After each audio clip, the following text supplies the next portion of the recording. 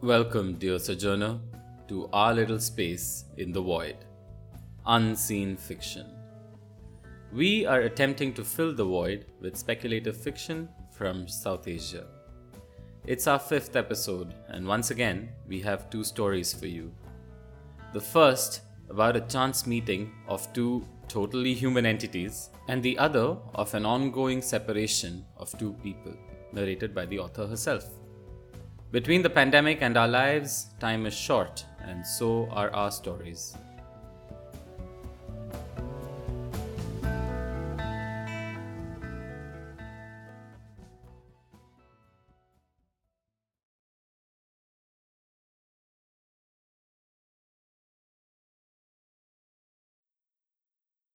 Litotes by Tilottama. I met a man on a bus one day. He had the biggest hands I'd ever seen. For a moment, I thought he was wearing huge rubber gloves, for each finger was as thick as a wrist. I suppose he saw me staring at his hands. He laughed and held up his palms, each the size of a modest dinner plate. He flexed his fingers and closed his fists. "I am a baker," he said. "I need large mounds of dough every day." "And then?" I asked, imagining every ball of dough as large as a house. "And then I fashion dainty little croissants out of them," he said, as serious as an artist. I smiled. The explanation made complete sense. "It's a French recipe, he said, his eyes looking around furtively. I nodded, knowing exactly what he meant. "What do you do?" he asked me. I touched my large ears and blinked my big eyes. "I make stories," I said, a bit apologetically. He seemed taken aback, and then his face broke into a wide smile. "Oi! Can you tell me one?" he asked eagerly. I pursed my tiny mouth and shook my head. "No, but she might," I pointed at my twin sister. She sat behind us, with her wide mouth and medium-sized, twinkling eyes.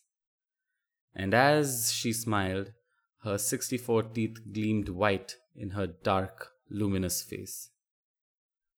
"Do you want to hear the one about the tiger in the teacup?" she began. Tilottama's bio reads, "Frustrating font of unfinished fables."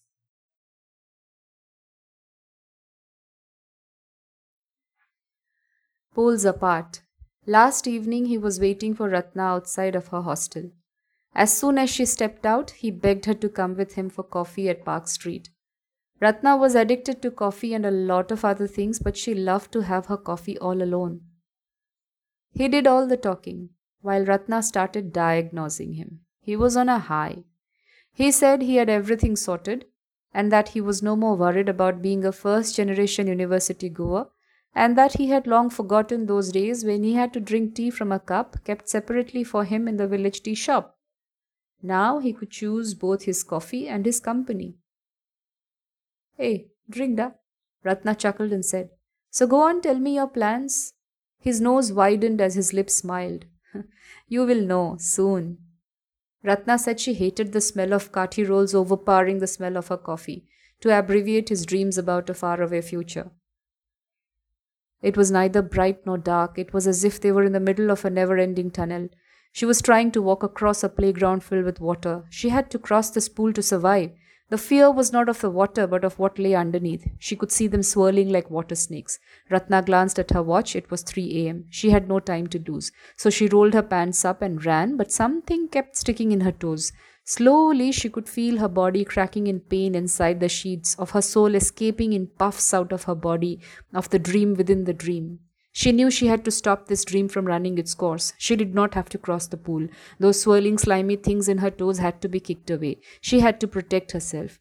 So she forced herself to wake up. It was 3:15 a.m., and she was drenched in sweat.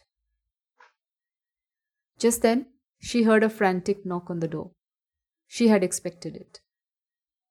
Walking around unsteadily, she muttered about not crossing the pool. He sat comfortably on her bed. "What?" asked Ratna, exhausted.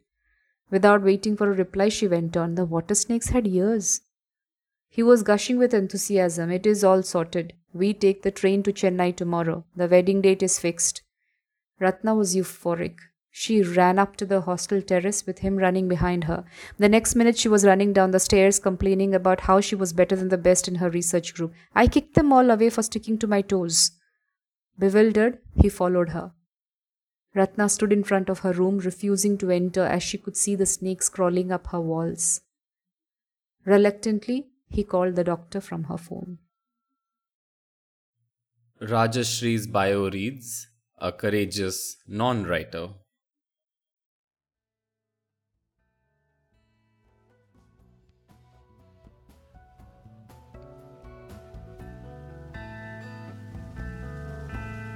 Twice a month, Unseen Fiction brings you speculative flash crafted in South Asia. You can subscribe here or follow us on Twitter at UnseenFic for updates. That's Unseen FIC. If you would like to get in touch about collaboration, narration, sponsorship, or feedback, you can DM us on Twitter or email unseenfic@gmail. Music for this episode is Lockdown Charms by Martijn de Boer. Until next time.